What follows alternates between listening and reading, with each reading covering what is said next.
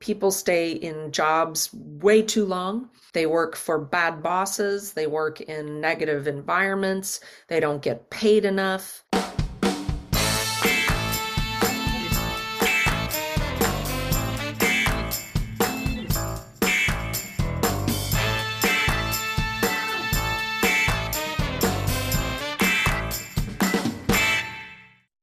Okay, welcome back to the Marketing Playbook, presented by Details Interactive, Amperity, and Element.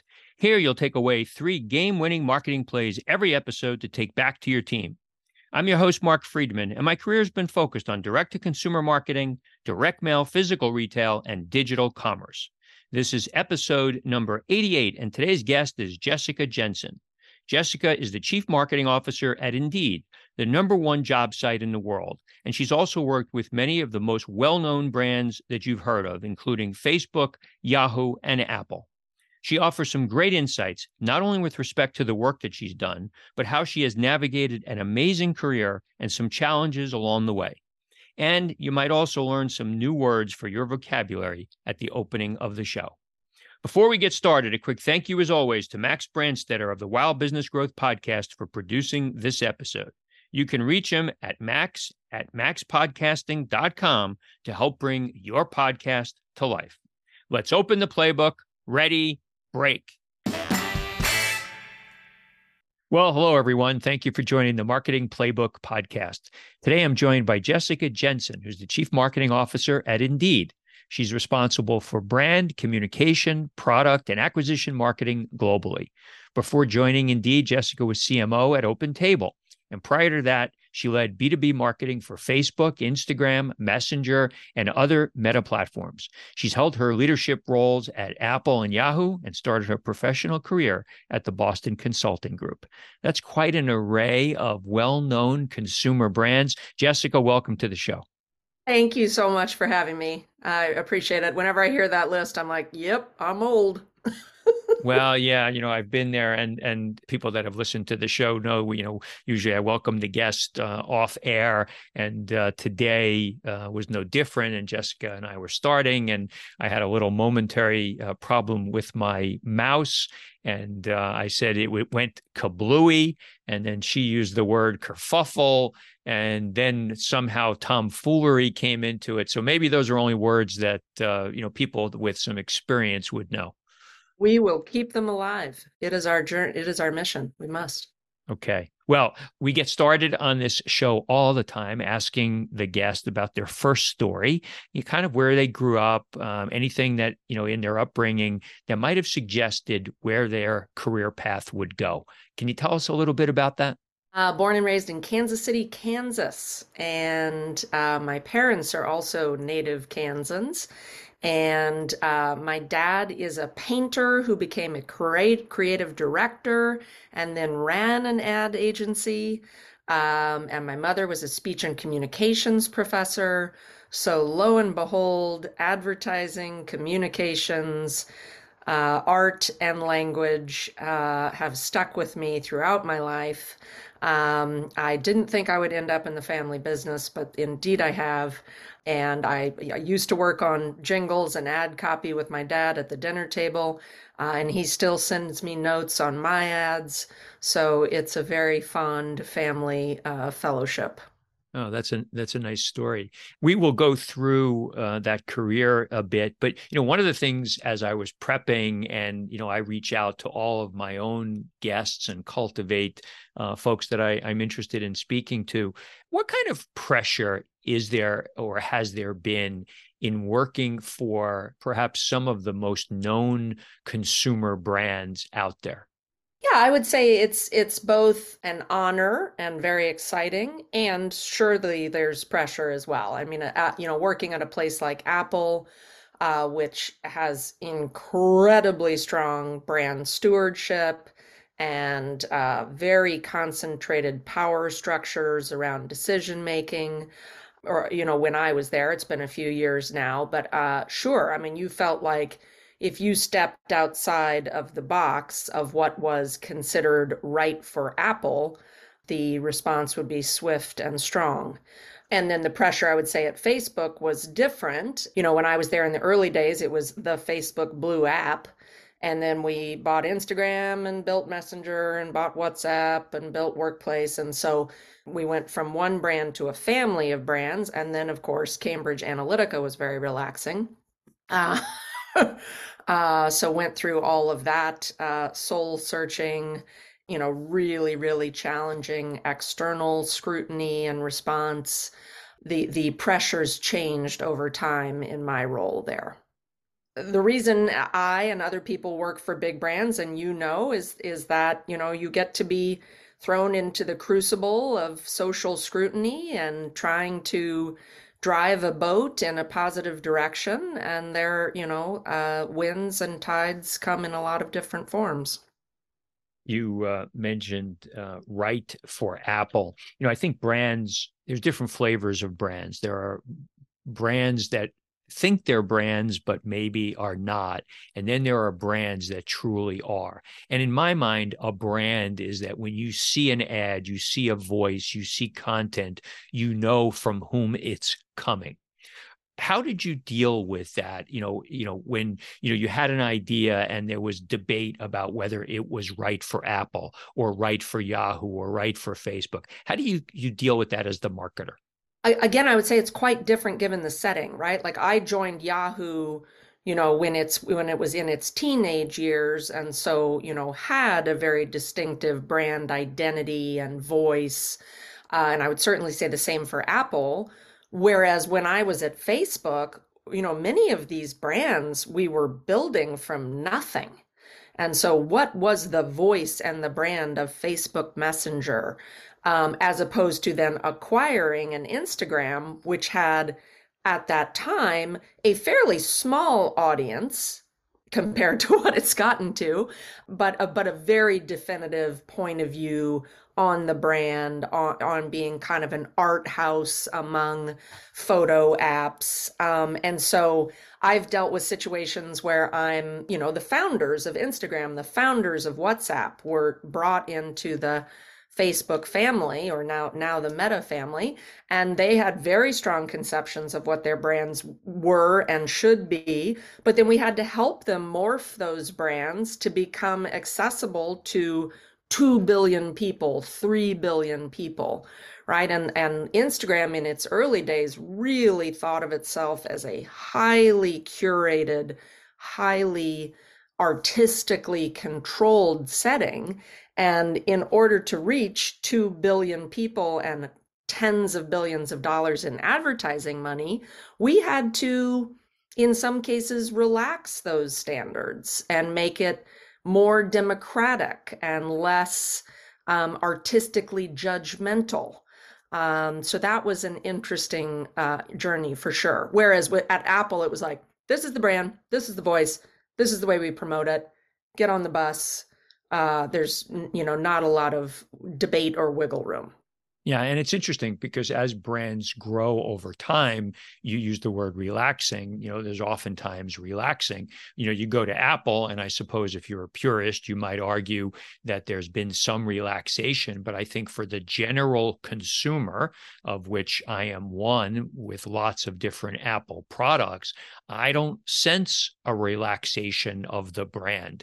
The products are sleek, they're technologically savvy, they're not low price point, but, maybe they're not the most expensive thing out there, but, certainly they have stuck to their knitting. Oh, absolutely. I mean, the boxes open in a certain way with a certain release time. The measurements of the tables in the stores. I mean, the orthodoxy is impressive. And I think they have maintained that very purposefully. All right, let's go back to early in your career. You spent 5+ years on the consulting side. What did you think you were going to do with consulting? Well, who knows really? I was a liberal arts major, focused on Japan studies. I lived in Japan for a number of years and worked there. I came back to the US. I did a master's degree in international relations, and then I was like, I got to get a job. And BCG was interviewing and McKinsey was interviewing. And so I went, and it was really a flyer for me. I mean, I think at that time I was like, what is business? What is consulting? Is that, I have no idea. But I think I viewed it as an educational opportunity, right? And like I would get a variety of industries, a variety of business problems to work on, and some really smart colleagues. So I kind of viewed it as a testing ground for me. And was I good at business? Did I like business? What kind of business?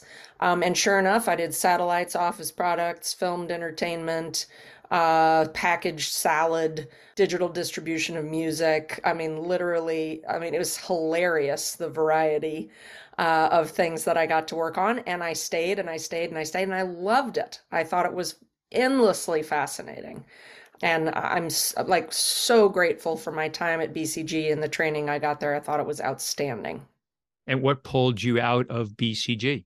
Yeah, so a client of mine was Investors Business Daily, which some people know as a stock market newspaper outlet. And they were a client of ours, and we were helping them evolve from a print publication to a more diversified digital set of, not only journalism, but stock tracking apps and financial services products. So it was a pretty unique opportunity to get to lead digital transformation and to really reimagine like what is this set of assets capable of becoming in the digital world, and got to build. I remember we were building apps for Sprint, and every different mobile provider had a different set of platform specs. I mean, it was just like the wild west of mobile. So a pretty unique and interesting opportunity. And the timing of that is important here because this is late 90s. This is not 2020. So, at that moment in time, this was new, right? And I'm sure, Brand new. right? I'm sure you were probably dealing with lots of folks who were believing in the paper, not in the digital, right? So, how did you tackle that?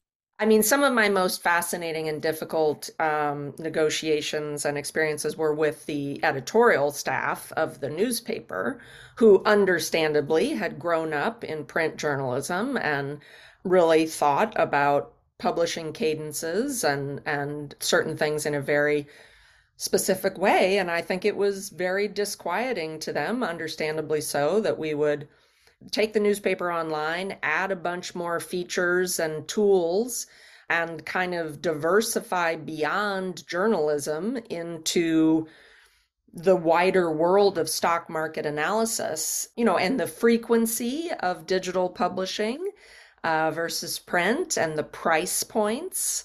Those were big, gnarly discussions. Gnarly. There's another word for we're going to have a vocabulary summary There will be a 90s vocabulary quiz at the end. at the end. Okay, that's going to be good.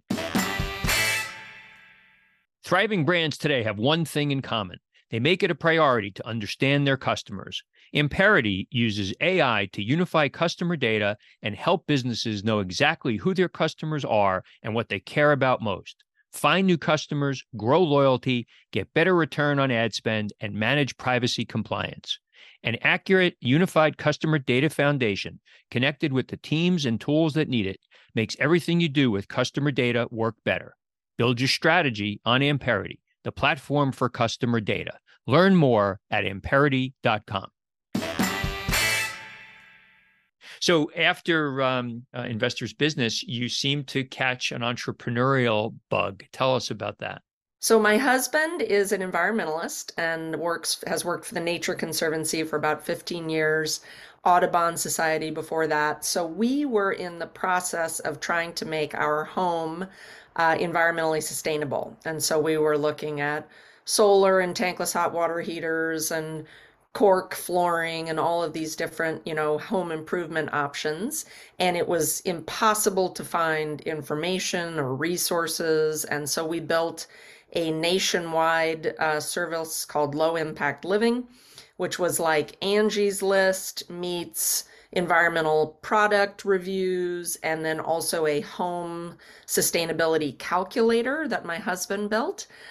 So you were able to plug in information about, where you live, size of home, source of electricity, et cetera, and get a rating for your home. This was when An Inconvenient Truth came out, and Al Gore, for those of you who remember, getting people to be more conscious about climate change. So we started this business. We raised a friends and family round. We were about to close a VC round in October of 2008, which was exactly when you wanted to be in the home equity market. And everything fell to dust. So we lost our funding. People were not investing in their homes. It was a sad end, but a fantastic experience. And we often say if we had started that business 10 years later, it probably would have had longer legs. And as many of us know, some things that come to an end open up other doors for folks. And that opened up a door for you at a company called Yahoo, it seems. Truly, yes. I mean, I think getting my hands really dirty in web development, digital content management, online partnerships, I mean, all of that stuff that we did with Low Impact Living was a great segue for me to Yahoo, where I got to run strategy for the Americas for a year, and then was the GM of two Yahoo consumer properties. Some may remember Shine, which was the woman's property, the largest women's website in the world at that time, and also Yahoo Health. And so I got to run those soup to nuts, which was fantastic. Unfortunately, as we know, Yahoo was a little bit late to the mobile boat, really kind of got overly diversified and underinvested in mobile development. Also went through four CEOs during my time there. So I would say it was tumultuous but fun. One of the things that people I've done podcasts where I'm sitting answering the questions like you are, and one of the questions that people often ask is about success. And if you look at folks' resumes, you get some sense that they have been successful. In your mind, in the businesses that you've participated in, how are you measuring success? That is a rich question. If I look back over my career, I've had so many hills and valleys and sideways movements, and my own success, I would have a very nuanced description of. I think in business, I've had the pleasure of working on primarily internet businesses over the last 20 something years, capturing consumer mind share and passion.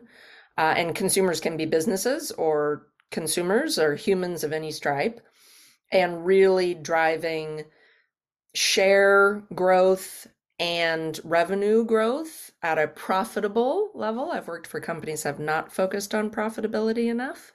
I think those measures are pretty ubiquitous and clear, but fundamentally the product or the service has to capture people's passion. And I worked at Open Table for a long time, one of the longest serving consumer internet brands and B2B brands, with a very passionate and loyal following.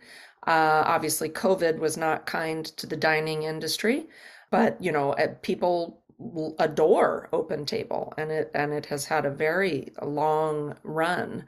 I would say success in my own life and my own career, I would say it is the older I get, the more I realize that I have made so many mistakes. I have learned from so many people, and the most humble and kind and generous leaders that I've gotten to work with have taught me that human kindness is really the only thing. I mean, you can run an amazing business, and if people despise the culture and are miserable working there, you are not winning in the long run.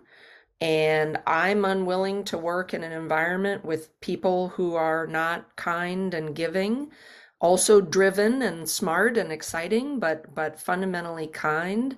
And so I think if you'd asked me 15 years ago, I was, hard charging business, ex-BCG, trying to eat as many opportunities as possible. And now that I'm in my 50s, I still love to drive growth, but if we can't do it with human generosity, what are we really doing?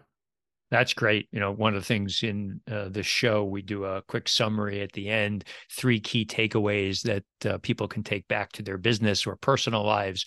And you just teed up one of those for me. So thank you for making my job a little bit easier. Some time at Yahoo, and then you move on to Apple. And I wasn't familiar with you were director of product IAD. What was that product? So this is one of the funniest stories of my whole career. I knew a guy who his wife and I worked together at Yahoo, and we'd become friendly, and he's a tech guy, and he called me up and he's like, "Hey, Jess, I'm at this new business at Apple called iAd, and it's the mobile advertising division of Apple. They bought a mobile ad platform, brought it into Apple, and we're trying to build it out, and we've got a huge new product that we're working to launch, and we want you to come lead product marketing for that, and I can't tell you what it is." So classic Apple. For anybody who's gone through any processes there, I mean, you show up and you interview for a job that does not have a job description, and it's, everything is secret, and it's project N47 and 57AZ, and you're disclosed on that and he's disclosed on that, and you're never to talk about the Venn diagram overlap that does or does not exist between those things, and would you like the job? And I said, this is so weird and so interesting, and I really trust this guy, and I'm just going to take a flyer. Like, I was like, I mean, how many opportunities to get to work at Apple? That sounds fascinating. I got my security clearance at Apple, which it's really has some amazing similarities to the Pentagon, and but worked on building an ad platform there, which is now a very thriving business. We launched a product that some people may recall called iTunes Radio, which was an ad-supported radio product to compete with Spotify and Pandora. Unfortunately, it was not successful as a consumer product, and so they ended up shutting it down. But I mean, I learned so much about product development and brand consistency and the music industry. It was totally fascinating. As a outsider, it feels like nobody ever leaves Apple, right? And I guess people do, and you did. But was there and we'll talk about where you went. You'll tell us about why you left. But was there this force keeping you there because it was Apple? Now my experience at Apple is now what, 7, 8, 9 years old. I can't even, everything flows together. It's been a minute, but I mean, I think when I was there, you either wanted to be part of the Apple system and its dogma or not, right? And there were very strict controls on who you could talk to about what things. And I certainly would not have described it as an open or collaborative environment. There were also no women on the executive team when I was there. So it was an extremely hierarchical company run by 5 very powerful white men who had been there for a very long time. And that system worked extremely well for them. And there were a lot of people who adored, understandably, Apple products, Apple design, Apple innovation, and were very happy to accept a culture that was rigid and controlling. And that's just not that's not my style. It's not who I am. So I didn't fit with Apple. Apple didn't fit with me. But I'm thrilled I had that experience. Element is an award-winning advertising agency optimizing e-commerce campaigns around profit. In fact, they've helped 13 of their customers get acquired, with one selling for nearly $800 million and one that IPO'd recently. Plus, they were ranked as the 12th fastest growing agency in the world by Adweek. If you're an e-commerce business that needs help scaling your ads profitably, check them out at element.com, spelled ELUMYNT.com.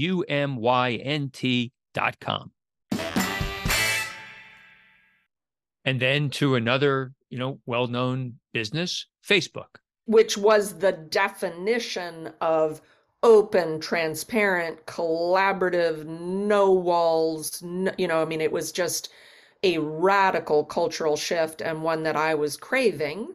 It was come and build, and if you see an opportunity, put a case together, go after it. It was a very liberating move. And, Facebook at that point, when I joined, it was 4,000 people or right around there. And it was zesty and exciting and energetic, and we were going to connect the world. We really believed that we could and that we would help people all over the world connect and share, and getting to be part of building that was thrilling.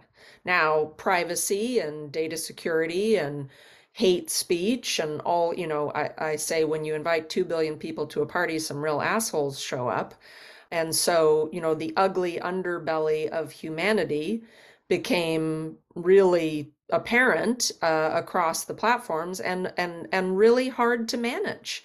And we made some major missteps and learned some very hard lessons. But it was, overall, my time there was really exhilarating.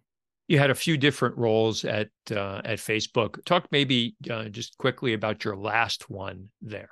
Yeah, so at the end, I was running all global platform marketing on the B2B side for the family of apps. So the messaging, positioning, product marketing, global campaign development for B2B, for Facebook, Instagram, Meta, sorry, not Meta, Messenger, WhatsApp, etc. And really trying to drive the awareness and adoption of the platform of the family, and making sure that advertisers understood, okay, here's what I should do with Facebook and Instagram, here's what I can do on WhatsApp in India, et cetera, et cetera. And then also running a consumer insights practice about how people globally used the platforms, and publishing insights out to the business community on that consumer research. Being somebody who's a marketer, I've worked for numbers of brands where we have used Facebook as an advertising vehicle and Instagram as advertising vehicle, and then also being someone that likes to connect with friends and my third grade teacher, which I have been able to do, which has been fascinating. Many of my friends talk about Facebook today with chagrin that, it's changed from the ability to communicate with people to one big ad in their feed.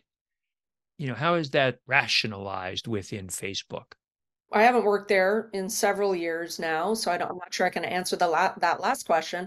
I mean, I would say I still believe that the connective power of the Meta platforms is incredible, and grandparents keeping in touch with grandchildren, and college roommates, and as you said, connecting with old teachers, connecting with political movements. I mean, there are things you can do on those platforms, and now commerce, all over the place too. That's incredible. Is it ad supported? Yes. Are there times when there are too many ads or the wrong ads? Sure. Do you also feel that way on CNN and Yahoo and a bunch of other places? Probably so. I mean, I think Facebook has gotten pilloried, some of which it brought on itself, and some of which I think is undeserved. But I use the platforms a hell of a lot, and everybody in my life does. I also get some really good ads served to me that know who I am. So, I think there's a fundamental, as you know, there's a fundamental trade-off between free digital platforms and advertising. And getting that mix right is bloody hard. Good. You mentioned your time at Open Table. That was during COVID, which was obviously very difficult for hospitality. What was your role at Open Table? Well, so the funny thing is I actually was running marketing for Kayak and Open Table at the same time, because they're both booking holdings companies.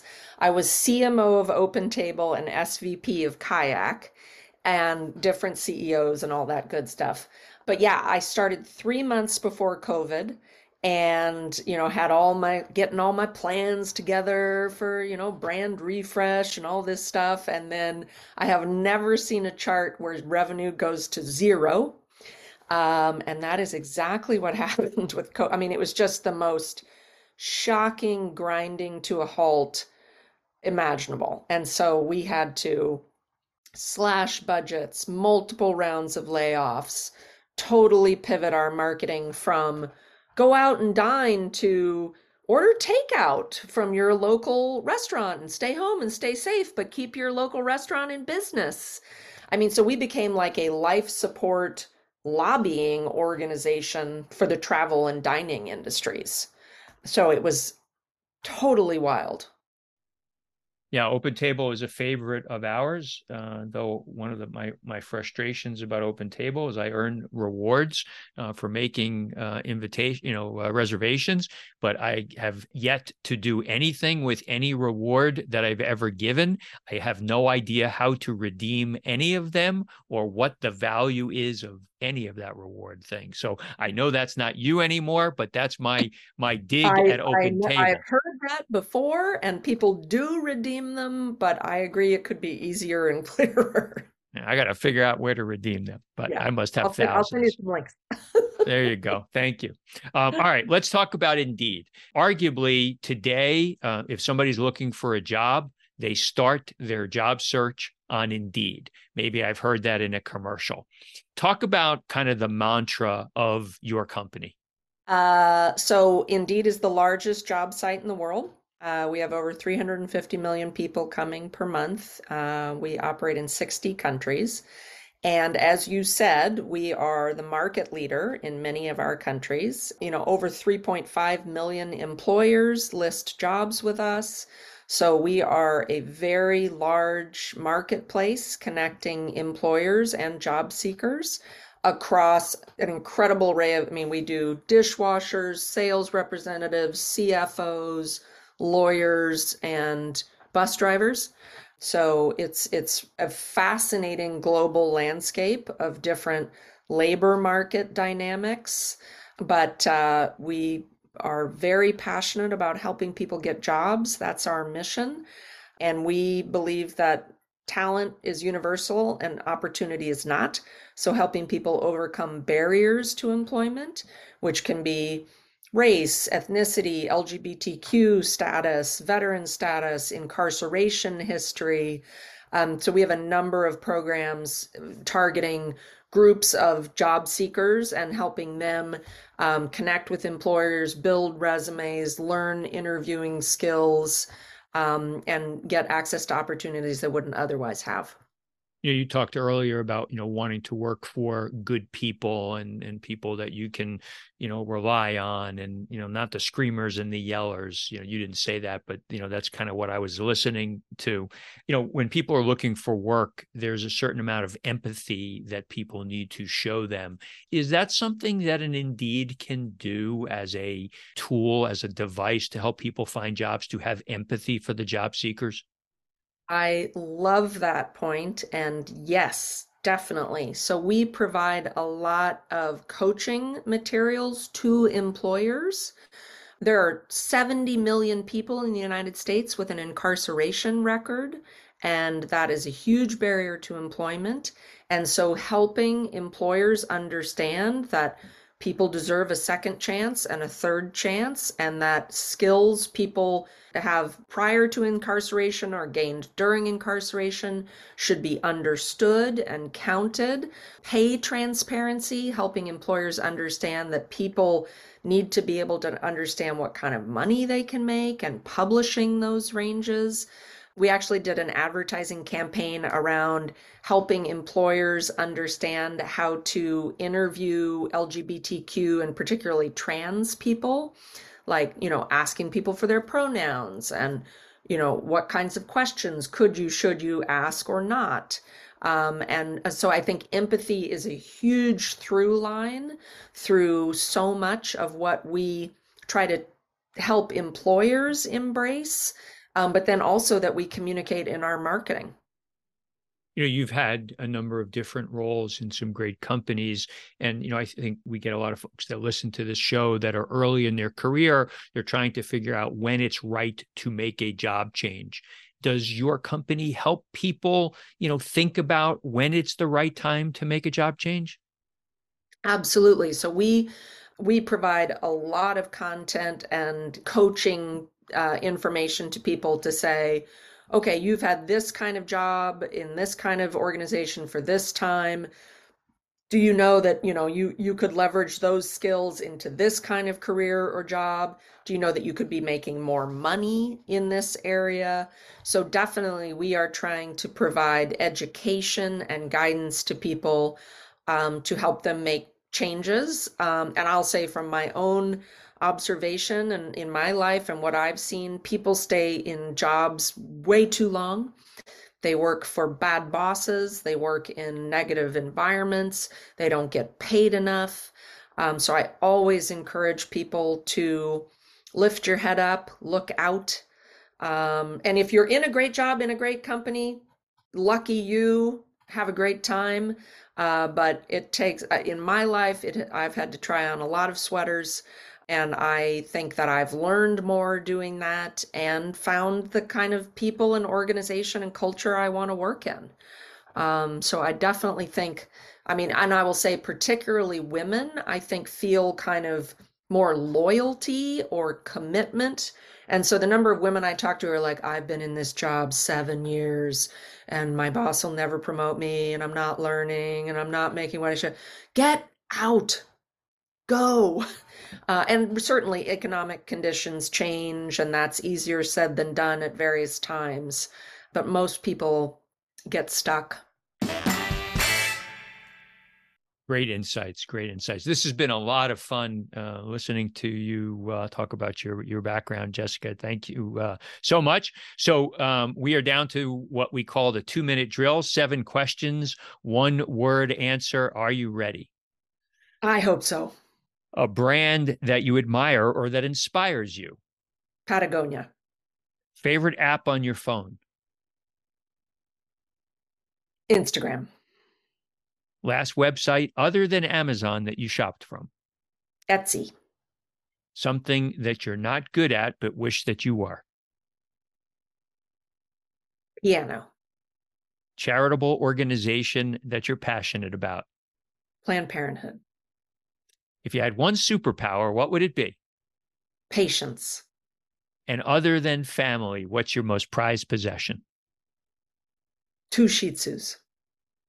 Okay, well, I was going to say that you're the first person in 90 shows to do all 7 questions with 1-word answers, but you blew it on the last one. I failed on the last question because I can't pick a Shih Tzu. Jessica, where can people reach out to you on social media should they be interested to do so? Yeah, I'm on Instagram, Facebook, LinkedIn. You can send me an email, jjensen@indeed.com. Love hearing from people. I'm a big social connector, so anyone who's interested in jobs, labor markets, marketing, love to hear from you. And I will tell you, folks, I did not know Jessica before I reached out to her on LinkedIn to ask her to be a guest on my show, and she was very gracious. She connected with me, and we set this up, and I'm really glad that you did. So thank you. I'm so glad we did too. Thank you, Mark. This is a hoot. All right. Well, you have a good rest of the year. I should have said we recorded this on Cyber Monday while most retailers are out there checking their sales. We were sitting here having a very nice conversation. So thank you again, and you have a good rest of the year. Have a great holiday season and Happy New Year when you get there. Thank you very much. Take care. That's it. Today's game ball goes to Jessica Jensen for coming on the Marketing Playbook. To me, today's 3 game-winning marketing plays were as follows. Number 1, the word is empathy. When people are looking for a new job, they sometimes need help networking. They need ideas about how best to search, and they also need some empathy. Unfortunately, many employers that are looking to fill roles, along with recruiters, forget that there are people sitting behind those applications and resumes. So if your approach to help someone, think about how that could be you someday and show them the empathy that they may need at that time. This also ties into Jessica's call out about human kindness. Whether you are the owner of a company or you have people working for you, treat them with the respect that they deserve and the way that you want to be treated. And number two, when one door closes, another one opens. Jessica spoke about the business that she and her husband started, Low Impact Living, a sustainability concept that was impacted by the recession in 2008. She used that as a great learning opportunity, but she picked herself back up and found other ways to continue her career. So if you find yourself in a similar position, don't give up. The next opportunity is often better than the one that you just had. And number three, we hear the term brand often in marketing, but what is a brand? If you search on the definition, a brand is the collective impact or lasting impression from all that is seen, heard, or experienced by customers who come into contact with a company and its products and services. It's the most critical asset that a company can have. So if you're in a role where you can control how consumers see your company, every touch point is critical, from the advertising they see to how you connect with them for customer service issues. Don't ever take your brand for granted. Thank you, Playbook marketers, for listening to another episode. If you want to check out more pages of the Marketing Playbook, make sure to subscribe on your favorite podcast spot and leave us a 5-star review on Apple Podcasts. Until next time, the devil is in the details.